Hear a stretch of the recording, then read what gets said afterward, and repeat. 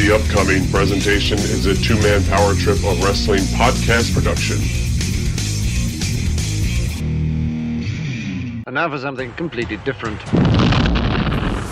Hey, I'm a Hall of Famer. I'm in 3 Halls of Fame. For the young fans, they don't give a damn. They just give a damn about themselves and what they're hearing now. And I got no problem with those rules. I know the rules going in. I'm happy to play the game that way. And when Ivan came off with that knee drop from the top rope and he pinned me, I thought that something happened. I couldn't hear a thing. You could have heard a pin drop in that arena. It touched me so deeply that when I went in the dressing room, I really felt depressed. I'll tell you that. I'll tell you right to his face. If Hogan and if he wanted to get in a real street fight with me, trust me, he would lose. And he knew it. You know, that's the other thing. They give you the belt, and they're like, okay, you're in charge of it. I was like, what? When you mention a guy like Harley Race, that kind of legendary status, it's obvious why people would get upset. As far as I'm concerned, Roddy Piper was not a wrestler. He wasn't even a good worker. If he had to go out and work his way to the top and not have good friends like Jim Barnett. I mean, I'm not saying he's not a good guy. He's just not a tough guy. Bro, I swear to you, I don't have an ego. Like, I don't give a crap. That stuff is not important to me. People don't know me. They have no idea of who I am. They know of me as being a fictional character that they saw on TV. People didn't understand that, the guy they saw in the ring that happened to be using his real name and happened to actually be the president of the company. They really believed that guy that they loved to hate was actually a pretty decent guy. And I think many people had the perception that I really was that character.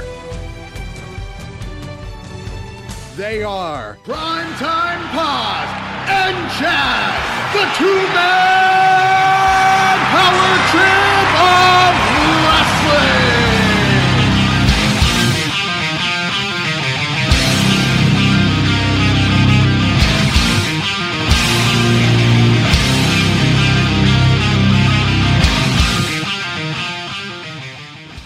All right, joining me on the line right now is a man known as the Mortgage Guy, the Podfather, the Alabama Dream. He is a 2-time Podcast of the Year award winner. Of course, the host of Something to Wrestle, WHW, Arn, Grilling JR, and 83 Weeks, as well as the man behind AdFreeShows.com, the man himself, Conrad Thompson. Welcome in. How are you doing today, sir?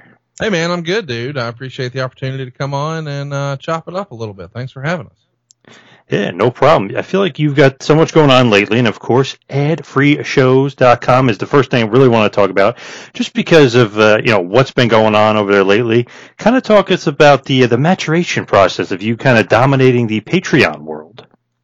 Well, it was a happy accident. For a long time, our fans would complain occasionally, "Oh, I love the show, but I hate that I have to listen to ads." And I'm sympathetic to that. I pay for YouTube Premium and all the other streaming services. I'll kick in a few extra dollars to not have to watch the commercials. So we started Patreons for the individual shows, but then as Bruce went back to work for Vince McMahon, that became less and less something he could participate in. But we still hadn't done one for a handful of the shows. So I thought, what if we did like a super Patreon and combined all of our efforts into one? It would make it more affordable for fans, and we could pool our efforts to where, if Eric couldn't do much this month because he was working on a movie or whatever, that's okay. JR can pick up the slack. But if JR's traveling for TV, that's all right because Bruce can pick up the slack or whatever the case may be. And it's worked. And then we decided, for this month, November, man, what if we leveled it up and started to add more video and create more interactive experiences and tried to expand our footprint a little bit beyond the podcast? So we tagged in Mike Chioda, who's got, decades with WWE, and we do a mailbag with him, and we're doing the same thing with Gerald Briscoe. So you get to pick the brains of, some guys who were in the Fed for years and years and years. And of course, Briscoe was a territory guy before that and an owner, and just so much meat on the bone with him. And then we get guys like Dr. Tom, who's one of the more prolific trainers in wrestling history, and he's going to break down the mechanics of a match that we fans maybe don't ever look for. Yeah, we know why that we like matches, and hey, this match is my favorite, or I didn't like that match, but why is something we really need somebody who can explain the psychology of wrestling from a wrestler point of view. So that seemed like some fascinating content, so we did that. We got a video game show and a wrestling with stereotype show where we tackle, some of the discrimination that has happened in wrestling over the years and the plight of some persons of color, and we want something for everybody. And the biggest piece that's been the biggest hit is probably guys responding to shoot interviews and negative comments. So we've got a Fires Back series that we've had Tony Schiavone and Eric Bischoff and Jim Ross do.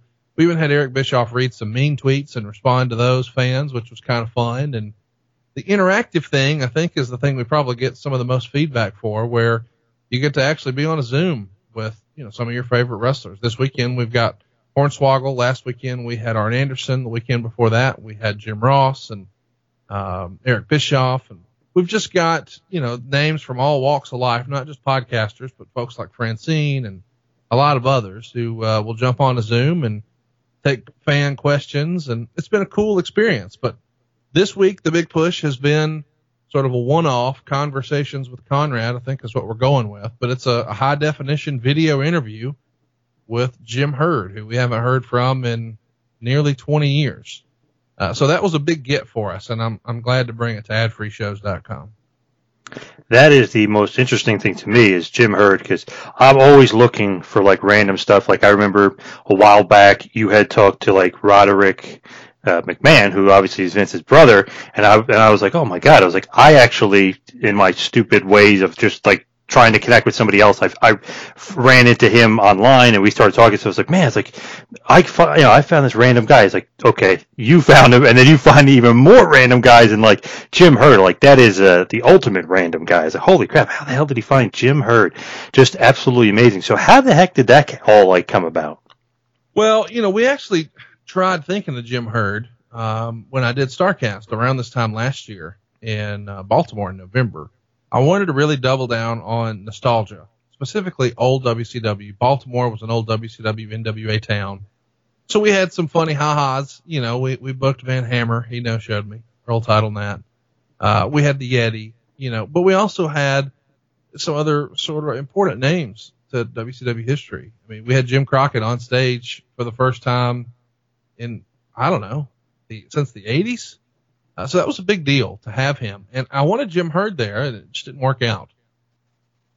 But when I was really focused on, hey, man, what if we expanded and we did more video? I hate the phrase shoot interview, but I thought, man, wouldn't it be nice if we could do a real sit-down interview with Jim Herd, but not make it like an attack. And I think sometimes shoot interviews, we're sort of living and dying by, I don't know. We've all seen them, where they'd get Iron Sheik liquored up, or, poke the honky tonk man into saying something offensive, or rile up New Jack, or whatever the case may be. I'm entertained by all that, think it's all great, but didn't think that would really work with Jim Herd. So we had a different approach, and I wanted to do a more non-wrestling style interview. And I think it worked, man. I'm really proud of what we put together. There's lots of graphics and sort of post-production work. I'm not going to say it's the best thing that's ever been created, but I am going to say it's going to be new for the space, because there is, and I have so much respect, by the way, for what the guys over at Kayfabe Commentaries, have done. I just think Sean Oliver really leveled up the quote-unquote shoot interview game in a major way with their production. So I wanted to sort of pay homage to what those guys started and do our best attempt at having a serious sit-down interview that was a little deeper, a little more detailed, didn't necessarily start with, tell us how you got in the wrestling business. What are your favorite memories of wrestling growing up? I didn't just want it to be canned questions. I wanted it to be a real conversation. And I think Sean did a masterful job of that. But he didn't land Jim Herd. We were lucky enough to do it. So I thought, hey, let's take a stab at it. And I don't think I'll do as good of a job as he did, but what a way to start with Jim Herd. One of the more important names in wrestling history that we hadn't heard from. So I'm tickled to get the chance to do it. Yeah, that's just an unbelievable rare get. I'm sure you got that a lot from a lot of people. Very rare. Awesome to be able to land him. That's another thing I saw a lot online, and I just want to get your take on it. Everyone's like, oh, you're going to attack him, right? Oh, you're going to say all this negative stuff. I'm sure there might be some negative stuff, but obviously this is going to be a real conversation. This is not, like you said, it's not going to be like you going, hey, why did you think of the ding-dongs and the hunchbacks? And right, you're going to really kind of get it into the weeds, so to speak. No, we definitely talked about the hunchbacks and the ding-dongs. I think if you're going to have a conversation with Jim Herd, you have to bring that stuff up. Right. But, you know, listen, there is the old, and you've heard this phrase, it's telephone, telegram, tele-wrestler. Well, some of those stories just got bigger and bigger over the years, and you never heard from Jim Herd about them. And I didn't really think that was fair. And the best example I could give you of that is probably Tony Schiavone, because not that long ago, almost universally, wrestling fans believed Tony Schiavone was a bitter, old, outdated, out of touch, angry man who hated wrestling. And now he's one of the more beloved figures. And what changed? Tony actually talked. People got to hear from Tony. It wasn't just everyone else making the loop. It wasn't just Bobby Heenan doing a shoot interview or someone speculating on a podcast. No, this was actually Tony Schiavone telling his side of things. And what do you know? Fans gravitated to him. It was a hit. He's back in wrestling. He's having more fun than ever. And he's one of the more beloved figures. And the same thing was said about Bruce Pritchard before him. Oh, he's an office stooge. He's this, he's that. I'd take a bullet for Tom. I'd put one in Bruce, blah, blah, blah. And then the podcast blows up. Well, what was the difference? People got to hear Bruce tell his story. And it was engaging, and it was funny, and it was entertaining. And he came off as very likable. I found Jim Herd to be the same way. Jim Herd was sharp. He was eloquent. He was well-spoken. He was thoughtful. And he could be introspective and say, hey, this was a mistake. Wish I had that to do over again. And who amongst us, you know, in their real life or their personal life doesn't have a few of those they wish they could take back? And I just think it was so cool to sit down and get to show everyone a different side of Jim Herd. So now you're not just hearing about Jim Herd, you're hearing from Jim Herd, and you can sort of make your own opinion. Just think that's so cool because everyone thinks like, oh, I wonder what Herd was thinking here. I wonder what he was doing. Well, you actually went out there, found him, and were actually able to get it done. Was he impossible to find? Was it just hard to hunt him down, or you had him, it was just hard for him to come to terms? No, I've got people. The person who helped me find Vince's brother is also the person who helped me find Mr. Herd. And, well, here's a spoiler for you. I found some others that nobody knows I've found yet. But I'm going to try to continue this. Mr. Herd was an absolute delight. I hope I can tell you that again in a month or two or three about some other folks. But, yeah, I want to, you know, boy, I hate to talk this way, but Mr. Herd said multiple times when we were together, you know, I'm 88, Conrad. I've only got a few months to live. And he said it in a joking way. Mm-hmm. But a lot of these folks, they are getting older. And if they don't tell their story now, will they ever really have a chance to tell it? And I think I'm just really proud that Jim Herd had a chance to sort of, man, I hate this phrase, but speak his truth, share his version of events, share his side of the story. And that's going to be on the record now, no matter what happens. And I hope he lives forever, by the way. But I'm just saying, I hate that we've lost some major names in wrestling. You know, like Jim Barnett, look at all of his contributions and what a big, important figure he was in the history of wrestling. And now, and listen, we're guilty of it on the JR podcast. He's an easy impression. So everyone has a Jim Barnett impression. I don't know that we spend enough time really talking about what he did in wrestling besides, you know, be this flamboyant character with a funny voice to imitate. There's a lot more to it than that. And I want to share those stories. And I'm hopeful that Herd can sort of be our first attempt at that and our first successful one. Were you surprised at some of the answers? Like, you know, you hear so many things from wrestlers, like you were saying through the years, that it almost becomes truth, even though it's not true, but they say it enough times, people tend to believe it. So is there anything out there like that really surprised you? Like, wow, I 100% thought the opposite of that. Yeah, I think there will be a few things that will be surprising to folks. But, you know, there's some stuff, man, I'll never forget. Years ago, I was watching a press conference, and everyone was talking about how the Colts kicker cost them the game because he missed a field goal. And Peyton Manning went behind the podium and said, hey, don't blame the kicker. I threw this many interceptions. I had this many fumbles. I had this many incompletes. Put this on me. I'm a man. I can take it. That's the gist of it. And I just think it's so, I don't know, self-aware. maybe is the right word. Adult, mature, accountable. It's just the measure of a man to say, oh man, screwed that up. Wish I had this one over. And you hear something like that from Jim Herd on a few occasions where, and maybe it comes with age. I don't know. But the person I thought I was sitting down with, full of piss and vinegar and, oh, it takes a lot of gin to keep this engine going. That guy wasn't there. This was a happy with his lot in life, at peace with what he's accomplished, understands that, in life, there's not all successes. You've got to take some failures along the way. And he owned up to it. And we had an honest conversation. And I came away being a huge fan of Jim Herd, the man. And I know that some people are going to hear this interview and not my interview with him and say, oh, he's just shilling for the guy. Maybe that's your opinion, but I would encourage you to go into it with an open mind and see how you feel when it's over. Because I had a totally different impression of Mr. Herd coming out of the interview than I had going in. Just love that. And I love the fact that, you were in contact with Roderick Mann.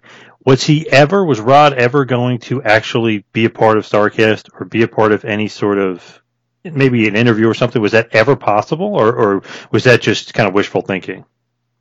No, it was wishful thinking. It was me swinging for the fence. I was being a petulant child about WWE pulling some of our signed, contracted talent, specifically The Undertaker. And I thought, man, if I can't have Kurt Angle and The Undertaker, I'll go get Brian Lee and Eric Angle, and I'll book a McMahon, and it'll just be Rod McMahon. Rod was not interested in that, but we exchanged a few funny emails, and of course, eventually they made their way to Vince, and well, I got a phone call, and yeah, that didn't happen. I got to be honest, Rod McMahon, in a brief exchange I had with him, super, super nice. Didn't know he was in that part of the world. We'll just say that. He's in the United States, but I didn't know he was in that part of the world. I didn't know he was in that business, but, I found out some stuff. He was such a nice guy. I was like, wow, what a nice guy. You didn't, first of all, who knew he existed? Who knew he's out there? But he had a brother. And I didn't realize that they were so close, because you figure, if you never heard of the guy and he's not around, but they actually are pretty close. Yeah, he's such a well-spoken guy, and I don't know, man. I think a lot of people have a different impression of the McMahon family because we as wrestling fans are so far in the bubble. Mm-hmm. It would have been cool to have him at StarCast. Not going to happen. Wish it could have.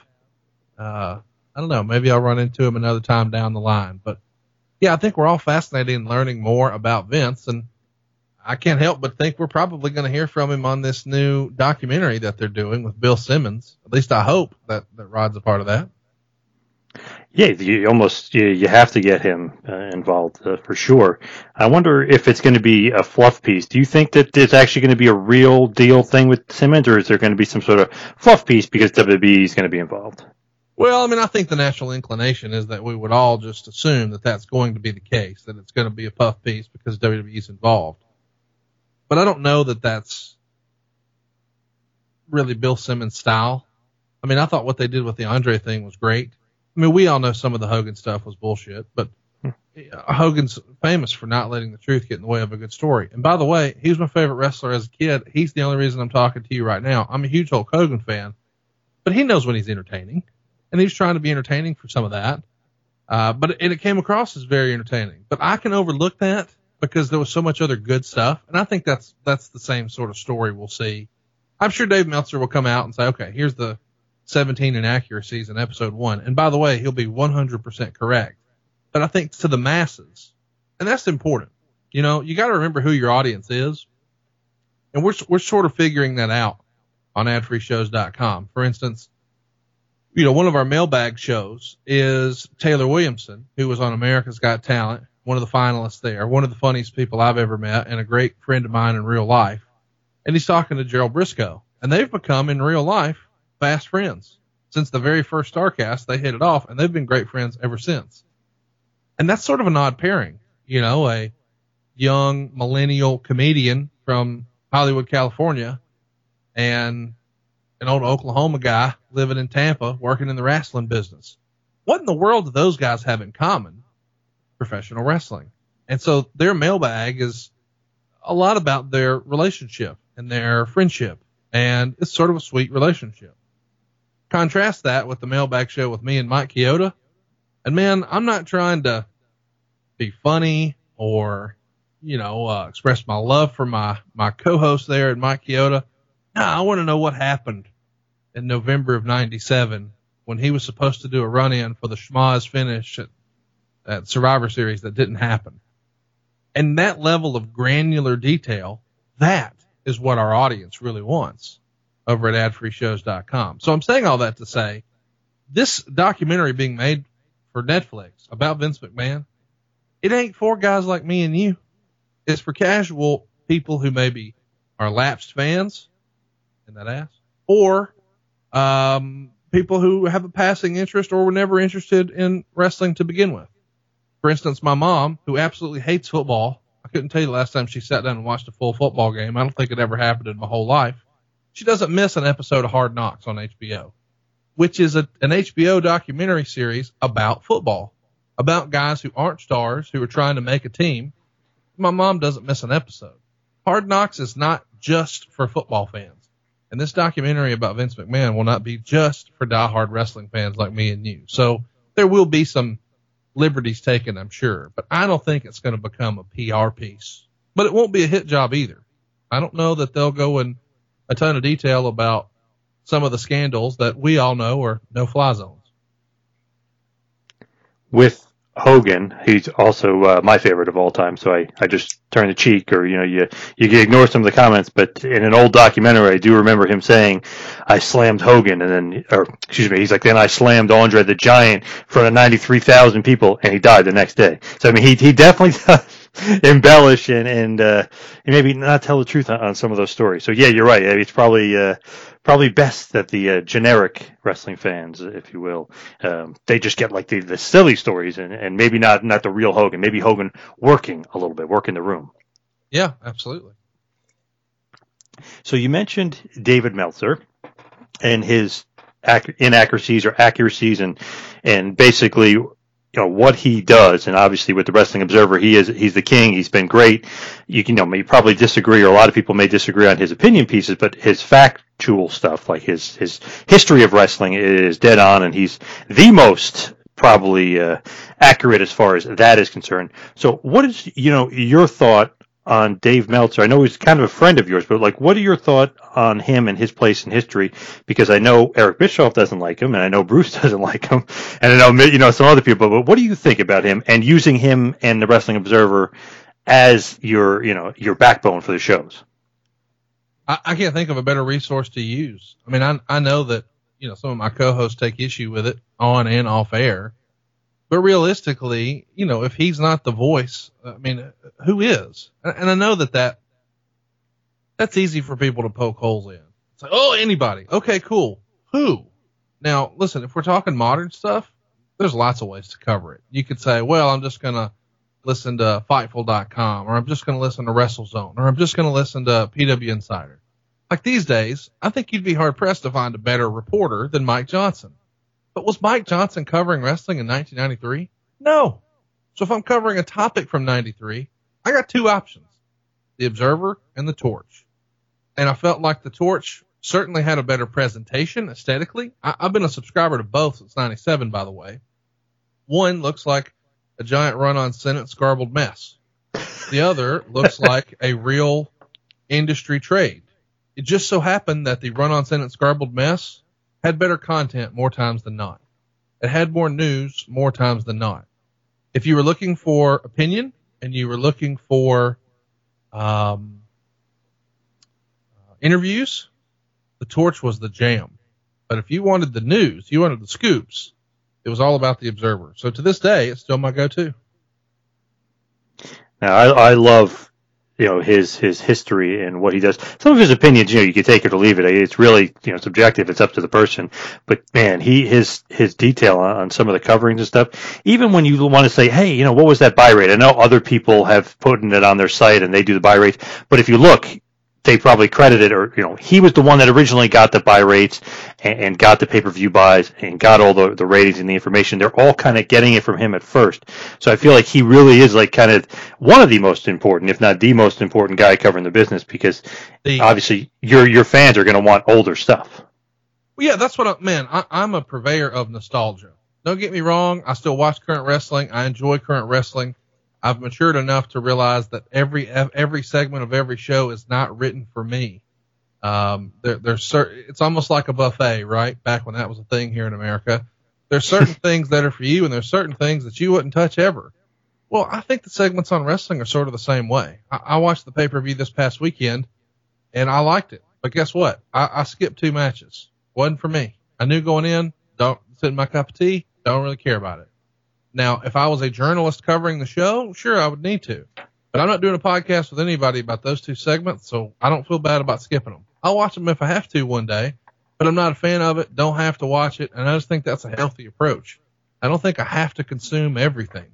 Now, I think I do need to be well-versed in whatever topic we're going to talk about, so I need to watch the shows we're going to cover on the show. But that's really my angle, man. I want to talk about the stuff we grew up on. I almost think of us as wrestling fans, we're kind of like junkies, right? We're chasing that first high from wrestling, and we never quite obtain it. We're never quite as excited as we were way back when. But I don't think that's exclusive to wrestling. I think we all think that way about our favorite movies, our favorite music, our favorite sports. Like in my mind, when people are saying, who's the greatest of all time, Tom Brady or Peyton Manning? I'm like, Joe Montana. Because that's what I grew up on. And I think the same thing of movies. I'm like, I get excited when there's a new trailer that looks interesting, but if I was given the option of flipping through and watching this new movie or my all-time favorite movies on at the same time, I might watch that one for the 300th time just because it's my favorite. So I think wrestling is sort of the same way, and I think we've all got maybe a 10-year window where the first 10 years of our fandom are we're at our peak fandom, and we're still suffering through some of the stuff that we don't love right now, hoping that we recapture that feeling. And I think when we talk about some of these nostalgic topics, that gets us closer to that feeling than modern wrestling on Monday or Wednesday night could. And is there a reason when you doing like your coverage of shows, like you'll stick to, let's say, November, you'll stick to like a Survivor Series theme? Is that almost because, and in my mind, I do the same thing, and so do my buddies. I'll text them and be like, hey, what Survivor Series are you watching? Because it's November now, and in your head, it's Survivor Series time, but it's always old school. It's always, I'm going to go back and watch 89 or 90 or 91 or 92. It's always kind of the old school stuff. But is that why you kind of stick to the pattern of, okay, if it's November, I'm going to stick to Survivor Series, or, whatever is going on that month, old school wise? Yeah, I mean, listen, if we were going to have, there was a reason last week, or for the last several weeks, all that we saw on every television news station was election coverage. That's all we saw. Well, why is that? Because that's what was topical. That's what people were interested in. Well, what's topical right now this time of year is Survivor Series, because we're in Survivor Series month, and we've all conditioned ourselves that that's what this is. So, yes, there is that piece, but if I'm honest with you, it's really just a marketing ploy. There's lots of different Twitter accounts and Facebook accounts that post things like, and Instagram for that matter, just all over social. This day in wrestling history 20 years ago, such and such happened. Well, if it just so happened that the day before we covered that show with Jim Ross, and someone in the comments says, this was my favorite pay-per-view, I'm so glad Jim Ross talked about it yesterday on this podcast, that someone who may not know that Jim Ross even has a podcast may see that retweeted into their feed and think, oh, they did a show on that? I got to go find it. So the whole anniversary thing has proven to be successful for us from a grassroots standpoint and it made sense and it's worked. So we'll continue it.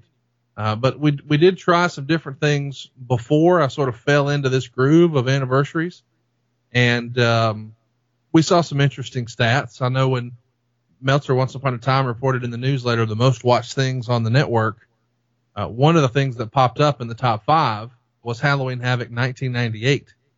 And we were not in October. It was not an anniversary. It was really random. What had happened was we did a watch along, me and Tony Schiavone, and we had a blast making fun of Hulk Hogan trying to throw a fireball at the Ultimate Warrior in the worst match that ever was. And enough people listened to our podcast that they all went and watched it on the network. Like more than 100,000 people streamed it that week. And people at the network were like, what in the world is this? Well, fast forward, and they started to track what our podcasts were doing and who was listening to what. And ta-da, Bruce Pritchard and I had the first podcast on the WWE network. But it was simply based on them noticing the trends. Whenever we would cover something, it would spike on their side. So we have a good relationship with those guys. And, you know, now we sort of accidentally fell into, we're going to be promoting the same stuff at the same time. Not as a coordinated effort, just because I'm looking for those anniversary dates, just like they are. And if they happen to coincide, then, you know, the listener at home and the viewer on the network, they all win. That's a great point and great strategy. The only thing with the network that bugs me, and I don't know if you'll agree, is obviously they can't use a lot of the original music. So sometimes, like, you know, when the guy comes out, like, let's just say, watching Havoc 89, and you know the Steiner Brothers came out to Welcome to the Jungle, but all of a sudden it's, you know, or whatever generic theme, like, sometimes it takes you out of it because you're like, damn, I know that wasn't the original theme. Do you ever get that when you're watching? You're like, man, I wish it was, like, somehow, some way able to get the, you know, the original music. I mean, I have old tapes and stuff, but it's, you know, it's easier to stream it on the network. No, it sucks without the music. I mean, there's no doubt about that. I mean, I understand why it's not there. Maybe if it was there, the network would cost a lot more, but I'd be willing to pay more to get it with the original music. But I understand why they made the decision they did. It isn't the same. But thankfully, most of the time when I'm covering it on my podcast, you know, we're trying to do a watch along when we can, especially with guys like Tony Schiavone. And believe it or not, Jim Ross loves the watch along format, and he likes it so much that it's inspired me to say, hey, what if we had him go back and call some other matches? One of our patrons over on adfreeshows.com suggested we have him go back and call the WrestleMania 3 match between Steamboat and Savage.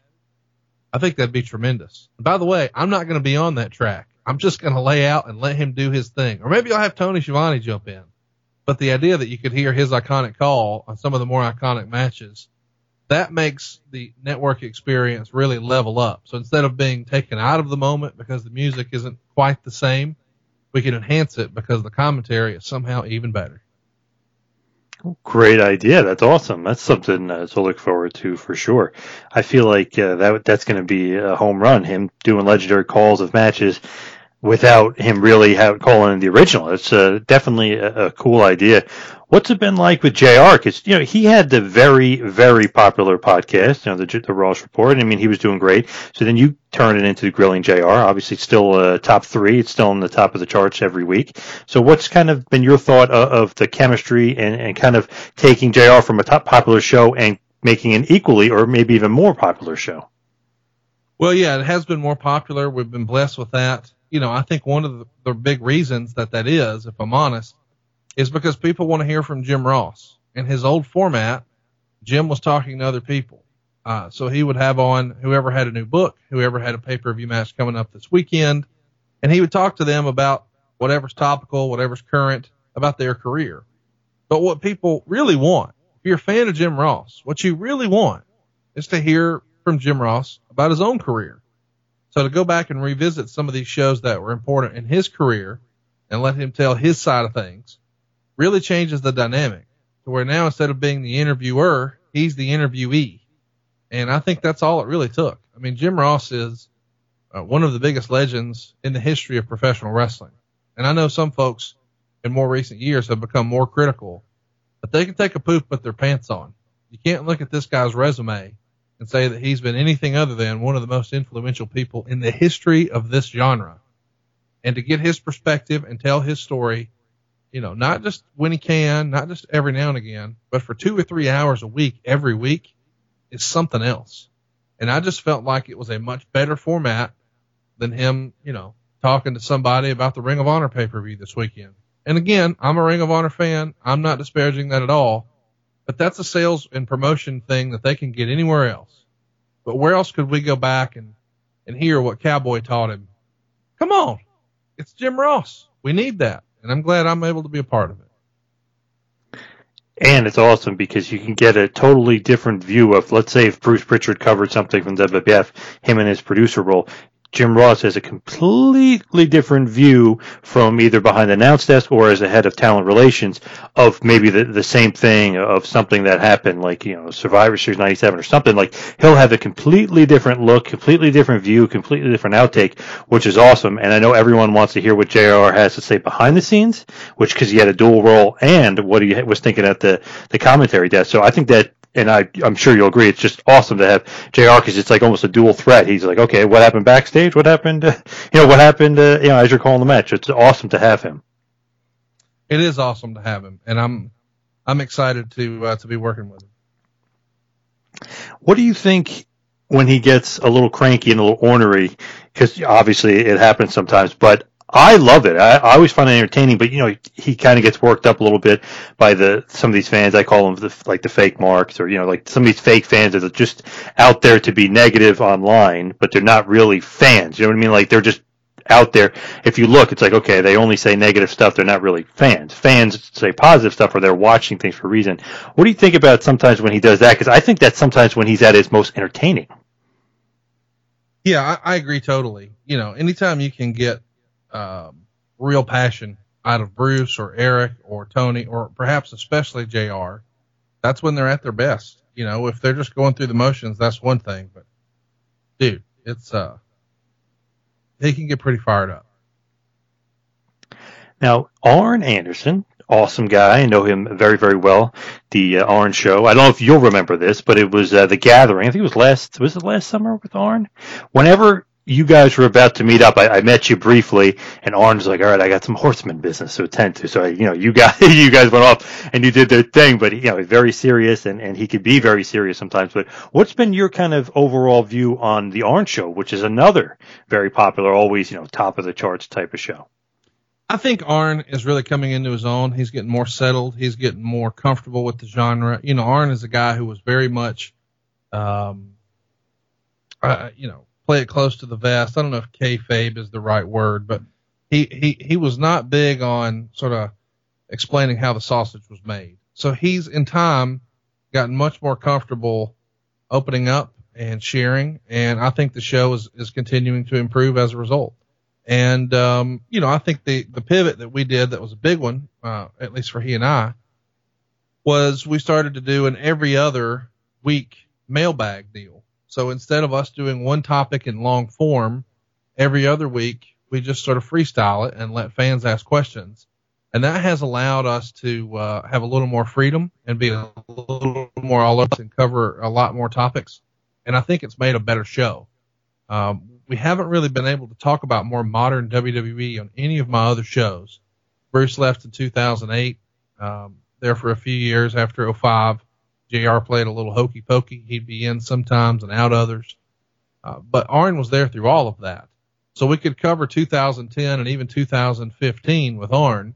In 2015, at my age, and I'm 39, that feels like yesterday. So it feels very, very recent. I mean, we're talking about Roman Reigns and guys like that in that era. So that's been a change of pace for my shows, and it brings something totally different to the lineup. Because most of the stuff we're talking about is from, the 80s and late 90s.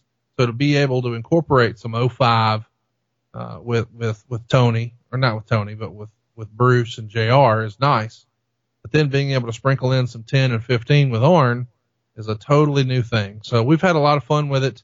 And for whatever reason, the show has a different feel. I think Arn is less interested in being controversial, and he's a little more careful with his words, not because he's job scared, or that's just how he is. Arn has a lot of class in his real life. And so Arn's not going to throw people under the bus or make snide comments. He's going to tell the truth. He's going to be honest. But he's going to be fair. And I think that class just comes through to the audience.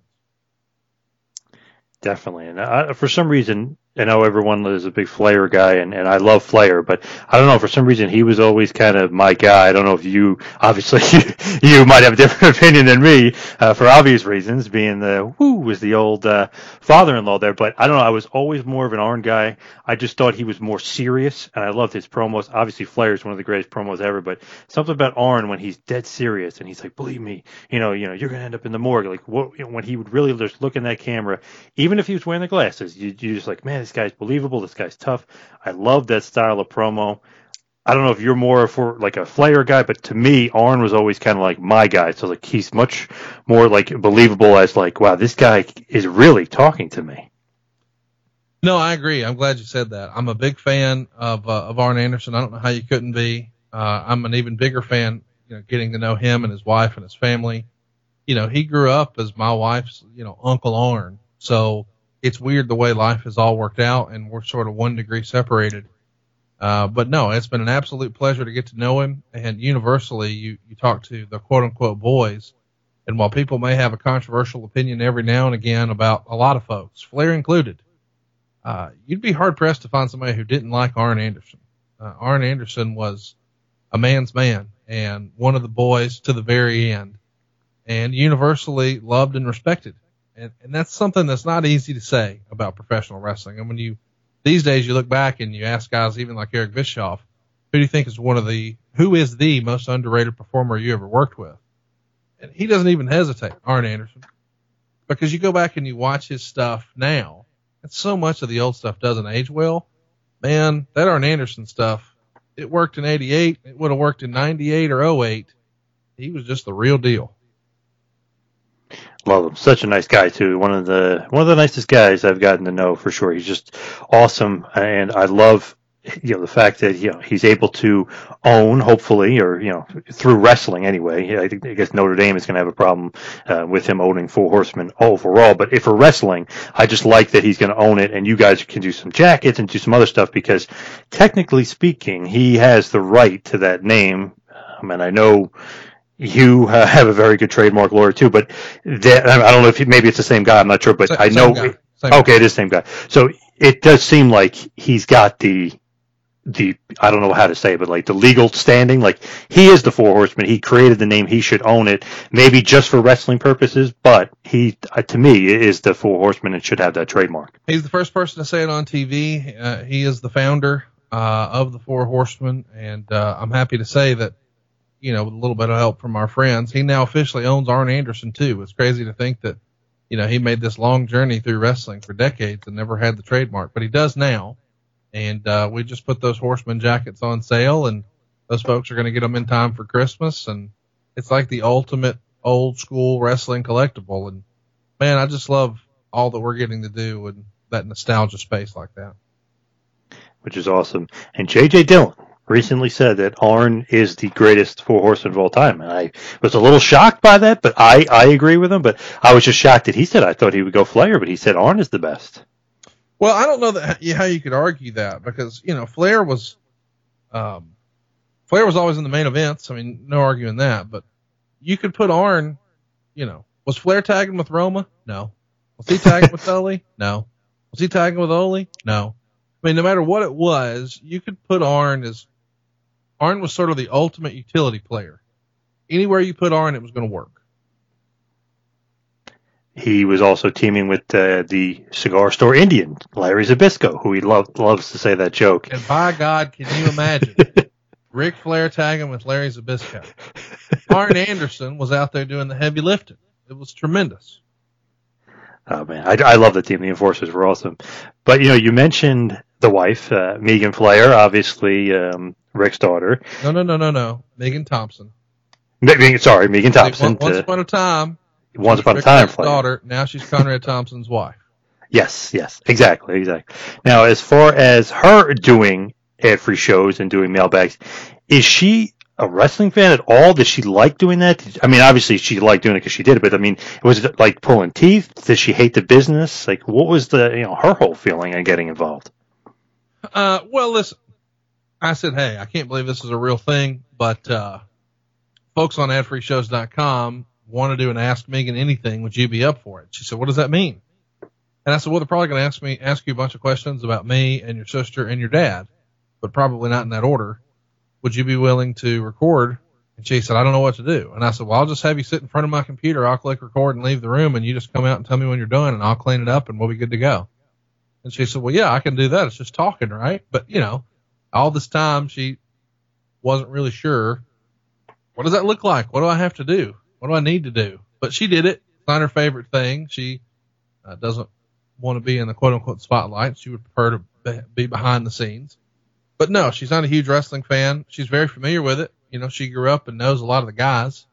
She grew up with Dustin Rhodes, and her dad would take her to shows, so she knows who Brian Pillman are and the Steiners are. And, she grew up as a little girl on the beach with Kevin Sullivan's daughter and met Michael Jordan with Kevin Sullivan. And, so she's got all these childhood memories, whereas you were friends maybe with whoever your dad was friends with, their kids. Well, she was friends with the wrestlers' kids. So it's, it's a different experience, but you have to appreciate too, her life was not exactly normal.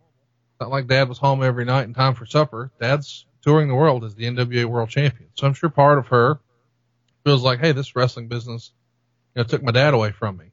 But at the same time, it's been really good to her sister, and now she's involved. So anytime Charlotte's wrestling, we're going to catch it. And anytime there's something that's interesting with somebody that she's become friends with, like JR or like Tony Schiavone, if she loves, or Bruce Pritchard or Eric Bischoff. She's tight with all those folks now through the pod. So if they're doing something cool, she wants to see it. But in terms of, honey, New Japan's on, turn it on. No, that's not her favorite. Now that doesn't mean if I said, hey, I'm really excited to watch this match, will you watch it with me? Of course, she'd be glad to.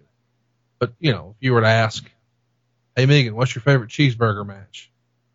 She would just say doubles with extra cheese. She doesn't know. So, and by the way, No Slights Cheeseburger, great guy, had him at a StarCast. Just giving the example that she's going to follow what, people that I'm working with that she's very familiar with and, that we have over to the house and we do holidays with and we've taken vacations with and things like that.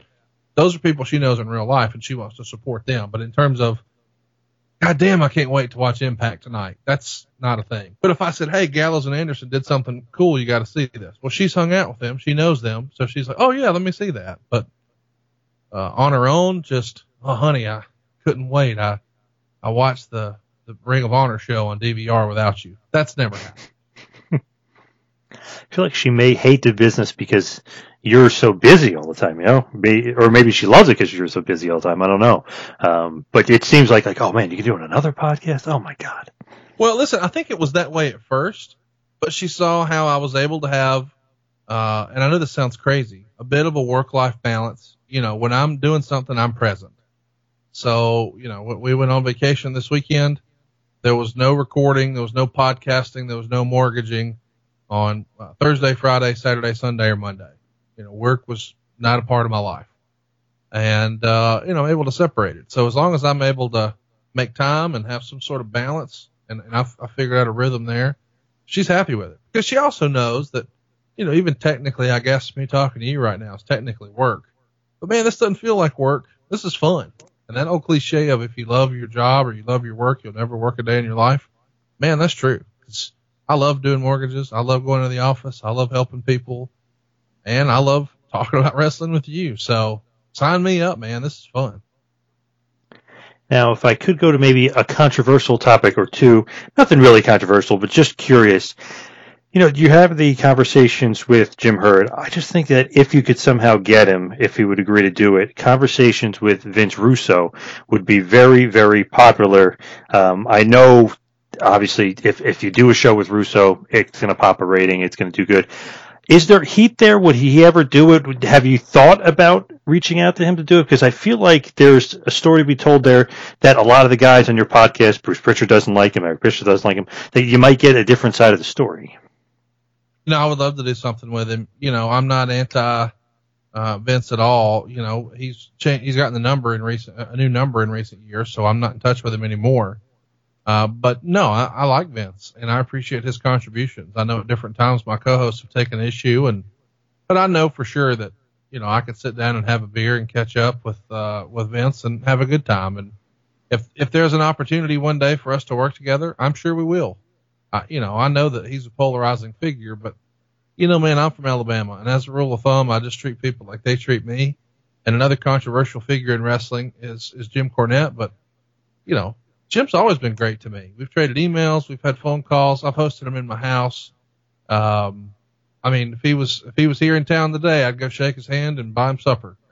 He's a good dude. He's always been nice to me. So I'm going to treat people how they treat me, and Vince Russo and for that matter, Jim Cornette have always been great. So I'm going to treat them accordingly. Is there heat with Pritchard and Vince for real, or is that for the show? Because it always seems like he's taking digs or taking slights. Is there definite heat there between those two guys? Who can tell? I don't think that, I don't talk to Vince enough to know what he really feels about Bruce, but I've never actually tried to, I know this sounds funny, but I don't call Bruce and say, Bruce, I just really need to know, like, on the inside, where it really counts, what are your feelings about Vince Russo? Now, I'm not saying that to be funny, but how about this? I don't care.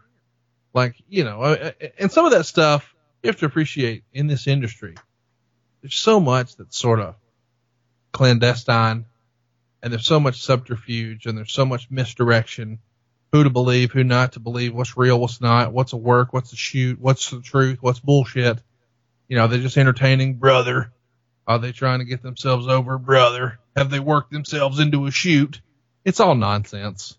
I hope that Vince is doing really well and making a great living, and I know that Bruce is, and hopefully they're having fun along the way. But as for me, I'm not going to take too much of that stuff seriously, because I just know Bruce. I just know that if Bruce ran into Vince in an airport, he's going to go over and say, "Hey, man, what's going on? How are you?" and give him a hug, and everything's fine. So, no, it's hard for me to imagine. Now, sure, I'm sure there's been something Russo said over the years that hurt Bruce's feelings, but I just know how Bruce is, and he's not going to be, "Oh, fuck that guy." That's not how Bruce approaches things. Despite what people may hear on the podcast, he's just trying to entertain you. In real life, he's not that kind of dude. Is Bruce still very stressed out with WWE? Because he obviously high position.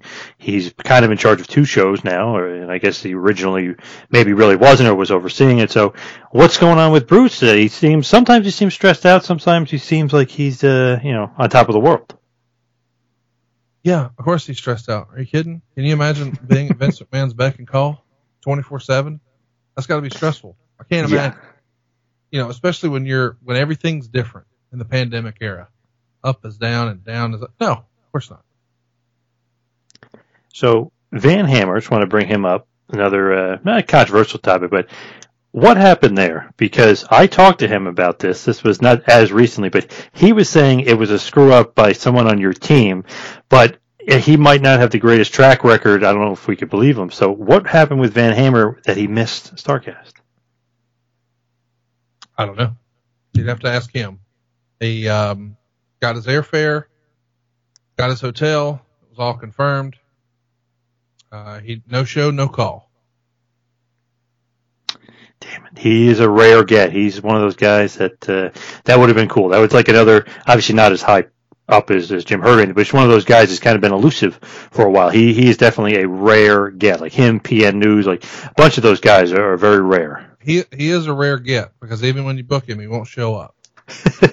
I'm not saying that to be funny. Listen, I know he's been in a tough spot, and by the way, I'm not mad at all. I kind of forgot about it until we started talking about StarCast last year, and it made me chuckle, because he's the only guy who's ever no-showed.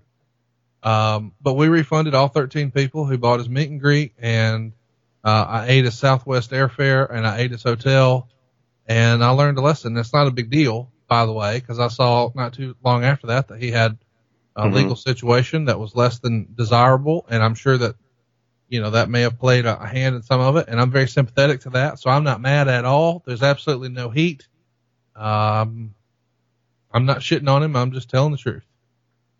So I hope he's doing well. I hope he's pulled the nose up on all that, and I hope he has a long, healthy, happy life, and I hope there's a chance for us to do something together in the future, because life's too short to go through life worried about having heat with Van fucking Hammer.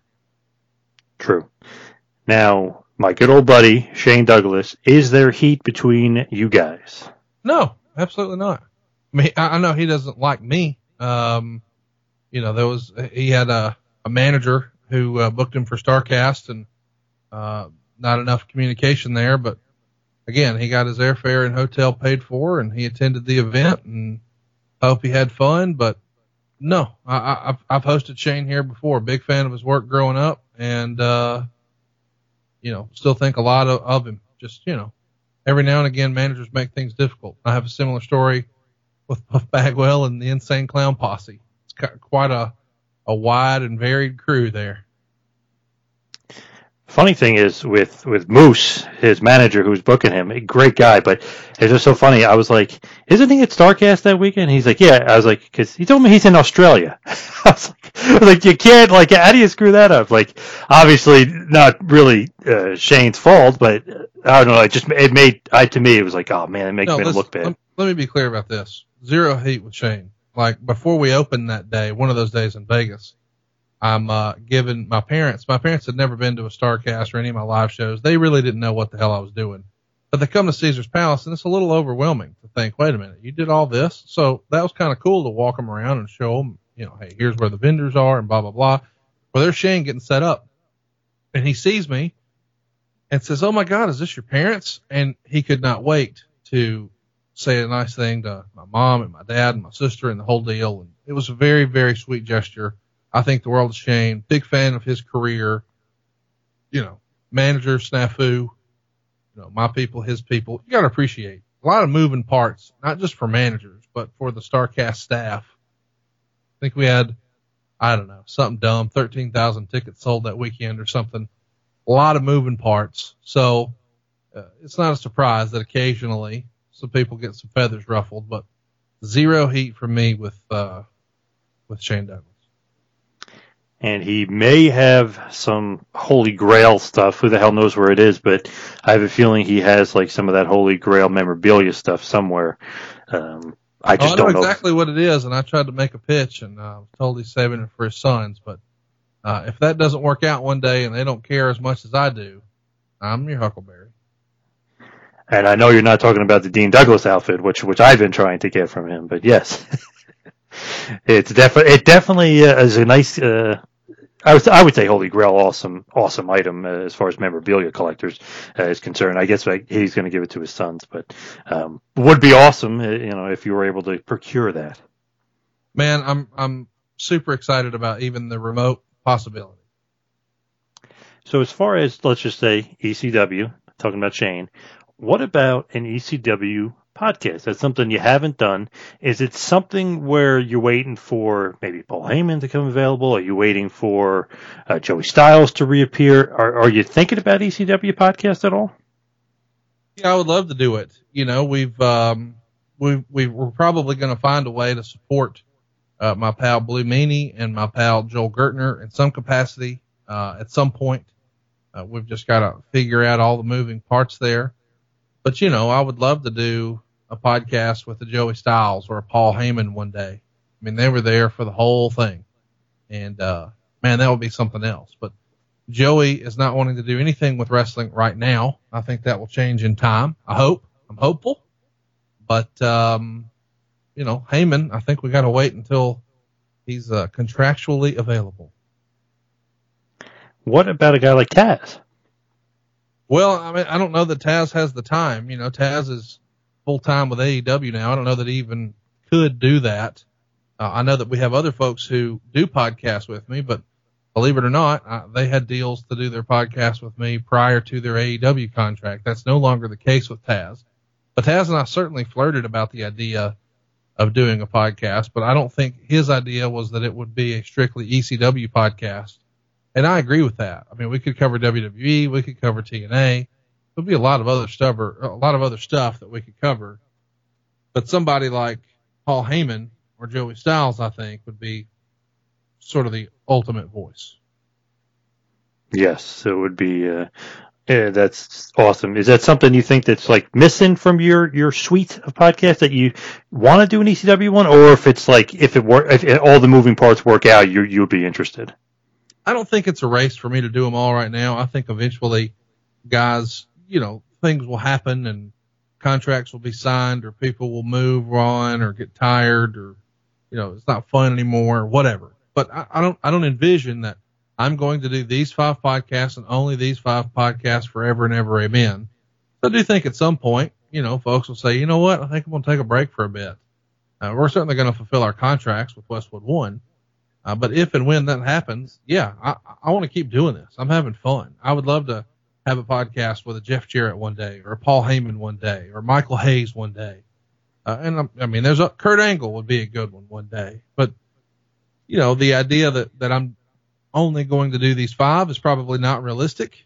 But I don't think I'm ready to go do, 20 a week right now. You got a lot on your plate. You got so much going on. Who's like your absolute kind of your dream? It could be that guy could be, passed away. He could be alive and just an untouchable, but who's kind of like your dream guy to do a podcast with that you haven't named?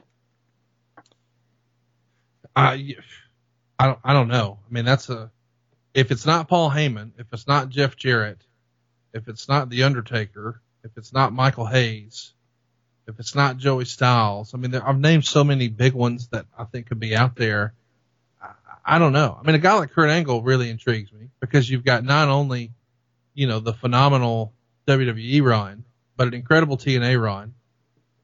Really an underrated, almost forgotten TNA run. I don't know why that is, but he did so much stuff there.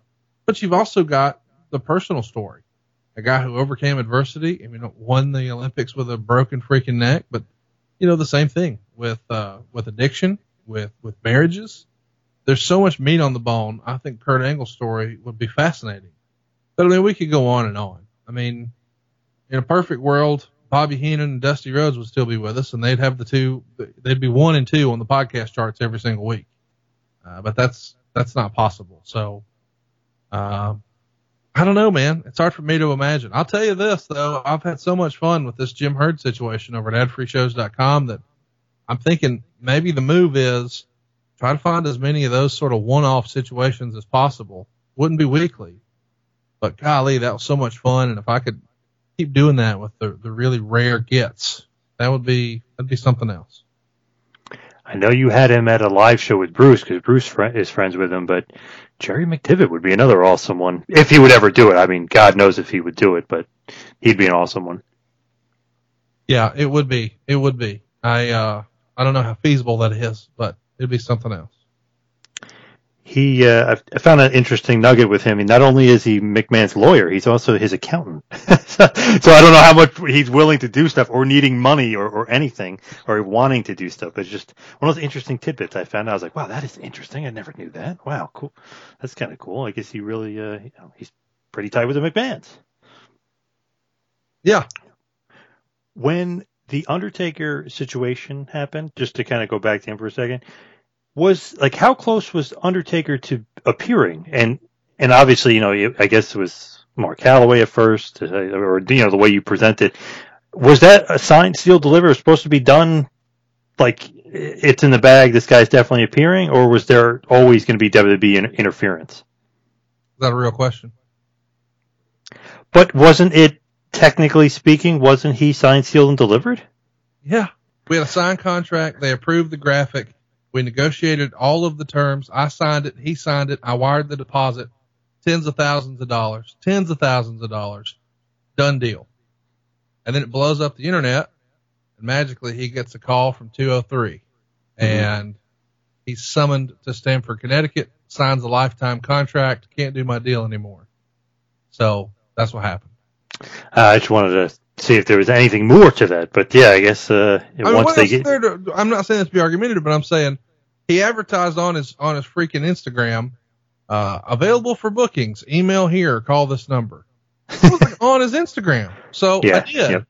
And I wasn't the only one, by the way. Our pal across the pond and Inside the Ropes did the exact same thing, and he had to cancel both. And that's probably my fault because he had already announced before me but it was the circumstance of me running a convention in the same city that AEW was running a pay-per-view, and ta-da, no more. Yeah, I mean, I guess that's what happens, I guess, with Vince involved. It's just weird that it got to that point with him. Like, I don't know if Vince thought he wasn't marketable anymore or something, or like for him to not have a deal or not have a contract, it to me is still kind of crazy. Have you read the Andre book? No, but I have it, but I haven't read it. Check it out. Exact same thing. Andre appears on TNT. Andre appears on Herb Abrams' UWF. Mm-hmm. Both times he gets a call from Vince, gets a new deal. Same. Ah, interesting. I do remember him showing up on Clash of Champions. Yep.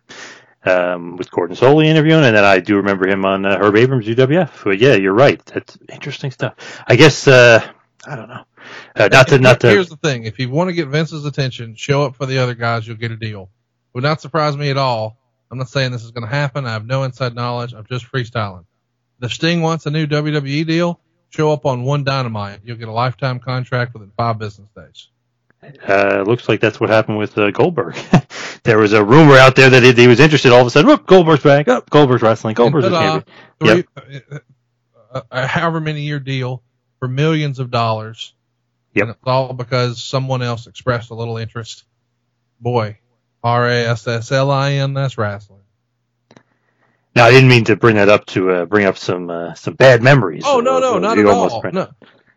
It's just, and I understand why you ask, because listen, there's a lot of shady promoters who, will advertise one thing they don't really have signed and delivered. Dude, I had a signed freaking contract. Done. They sent me wiring instructions for the deposit. They confirmed receipt. They sent me the photo. I confirmed with them that, hey, this is the graphic. Okay. I mean, I got the thumbs up, the whole thing. But that's a management crew. That's not Mark Calloway, by the way. I put no heat on Calloway at all. He hired some guys who said, hey, we can drag in some more revenue for you if you'll just let us handle this. He says, cool. They do. We negotiate, make a deal. I never spoke to Mr. Calloway. Now, I mean, I have in real life, but I'm saying in this particular circumstance, I just dealt with his management team. And this management team, of course, is no longer his management team because he's not doing anything outside of WWE. Just, I don't know, it's one of those things, you're right. It's like, you want to get a little attention from Vince, just show that you're marketable elsewhere and he'll want you back big time. You're right. That was my second StarCast. I had established podcasts. I had done a show on the freaking network. They knew who I was. They knew, I mean, I was texting with Toronto the whole way through. And by the way, there's no heat with it. I understood what happened and how it happened. It sucked for me. It made me look like an asshole, but in the end, StarCast was fine. We came back and I tried to rack my brain and say, you know what? I got to learn a lesson from this. What can I do that would be somehow bigger that they can't take away from me for 3? How about CM Punk? And we did. And what do you know? CM Punk wound up on the WWE Fox show. So high fives all around. I love it though. You can just pull an ace out of the card deck though. You know what I mean? Like, you want to lose this guy? I'll do that. It's good to kind of be able to do that and not turn the negative into a negative, but try to turn that negative into a positive and totally turn the thing around. Yeah, I mean, we did our best, but Undertaker was such a big name. There was no way to overcome it too, and then you compound it with Rick having surgery that week. And the Ric Flair roast being canceled. It was a stressful, shitty week, but we got through it. WrestleMania, StarCast 3 was more fun than ever, and we kept it going with 4. And man, we probably would have did 5 this past Labor Day in Chicago, but coronavirus had other plans. Now, as we head towards the wind down and head towards the finish, I know you said StarCast 5. You were thinking about it, maybe Chicago. Is there a possibility, when coronavirus is gone and hopefully down the road things start opening up, and is there a possibility of doing another StarCast, but having Rick do a roast, or is Rick unavailable? Is that's kind of not going to happen?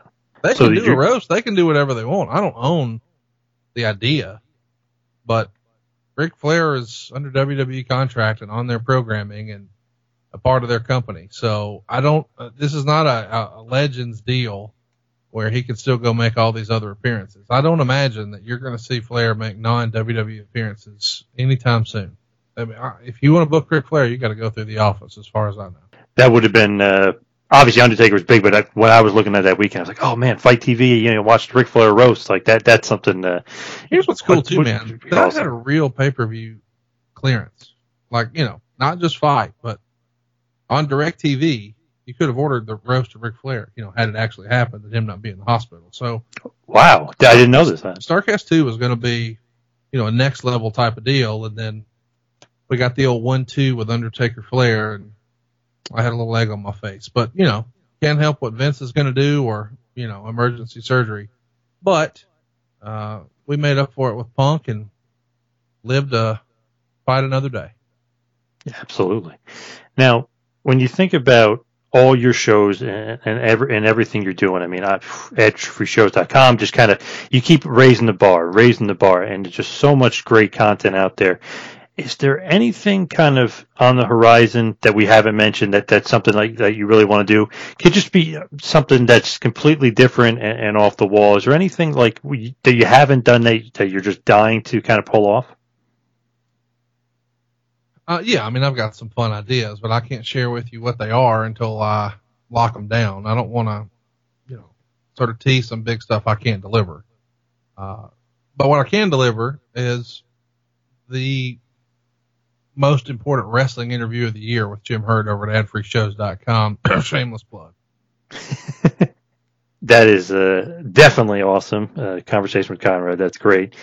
As far as kind of any surprises, as far as you being surprised at some of the content, like you thinking like, I don't know about, maybe like could be like mansplaining. I don't know if this is going to work. And then mansplaining is hilarious. Like, is there anything that has kind of popped up and surprised you that you've done so far? No, I knew mansplaining would be a hit just because I knew Mance Warner's real personality. The guy's a fucking star. And I don't think enough people know that yet, but I wanted to get him on the platform while we still could. He'll be, a full-time contracted television wrestler sooner rather than later. And he won't be available for stuff like this. And it'll be cool to be able to say, hey, we knew him way back when. And I think there's some other shows like that. I think the Kyoto thing is going to be a real big hit. Just in the very first episode, I learned so much about the screw job and a few other pieces of trivia that I don't think anybody would have ever heard otherwise. So I'm really excited to see how that thing can grow. But I'm not done. The belt series is coming out, and I've got I got 3 other real big surprises that will roll out later this month that I think people are going to be talking about a lot. But adfreeshows.com is going to be sort of a force to be reckoned with, if you will, more than just the podcast without commercials. We're trying to level things up, and I hope that wrestling fans who are listening to this will give it a shot. Any hints, or can you say it's going to be old school stuff? Is there anything you can kind of hint at with this new stuff coming out? A Hall of Famer will be involved. One of the more respected in-ring performers will be involved. And one of the greatest bookers in wrestling will be involved. So I've got 3 great minds who have a great body of work from 3 different eras who are going to become regular contributors that we haven't yet announced. And it's just going to round out the team in a major way. That is awesome. Now, as far as, your memorabilia show and stuff like that, is just, that's some cool stuff, because I know you got some awesome stuff. The big gold, the dusty boot. Is there a favorite piece, memorabilia that you have, or it's impossible to say? Oh no, big gold belt is the belt. It's got such history. So yeah, that's the one. Now, as far as kind of what else is on the horizon, let's just say, not just ad-free shows and not just podcast stuff, like, is there something you want to do a couple of years from now, or something like branching out even further than wrestling? Is there anything else that you want to do? Obviously, dominating the mortgage world, dominating the wrestling podcasting world. Anything else that you want to do, like, as far as yourself? Like, do you want to get into the comedy world? Like, anything else to branch out? Yeah, I would love to do stuff in comedy and with mixed martial arts. I've got to find time to do that, but I read so many comedy books, watch every special I can get my hands on. I'm at a comedy club, back in the day I was there once a week, but now at least once a month, in the COVID era. But yeah, I'm a big fan of comedy, big fan of mixed martial arts. I would love to sort of take my style and concept and show format and just apply it to comedy and specifically mixed martial arts. And I think it could work. So maybe one day, but I don't foresee that happening in the near future. As far as some plugs, obviously adfreeshows.com, but give us all the big plugs you got, not only Patreon, but for the podcast as well. Well, listen, if you listen to this, you probably know that I've got 5 podcasts a week. Monday is with Eric Bischoff, 83weeks.com. Arn Anderson is the arnshow.com on Tuesdays. WHWmonday.com is where you can find Tony Schiavone on Wednesday. Of course, Thursday is all about Grillin' JR with Jim Ross. And Friday is probably still the main event, Something to Wrestle with Bruce Pritchard. This week we're covering Eddie Guerrero on the 15-year anniversary of his passing, who was a close personal friend of Bruce. It's a show that we've had circled since we started the show in 2016, so we're excited to finally get to do it. But where I'm filling most of my time these days is SaveWithConrad.com. We've had our busiest year ever, helping families from all over the country. We're licensed in more than 45 states. If you're a renter right now, there's never been a better time to buy. Your money goes further. You can get more house for less money. But at the same time, you can also save a bunch of money on your current mortgage by cutting years off of it or consolidating some debt. But we're routinely helping our podcast listeners save more than $100,000 worth of unnecessary interest. And we'd be proud to help you do the same at SaveWithConrad.com. All right. Awesome stuff, Conrad. Really appreciate all the time. I know you're a very, very busy man, so I really appreciate all the time you gave me. And good luck with everything going on at adfreeshows.com. Really looking forward to Jim Herd. Hey, man, really appreciate that. Thanks for having me on. And tell your boy Shane Douglas I said what's up. Thanks for listening to the two-man power trip of wrestling. What the world is downloading.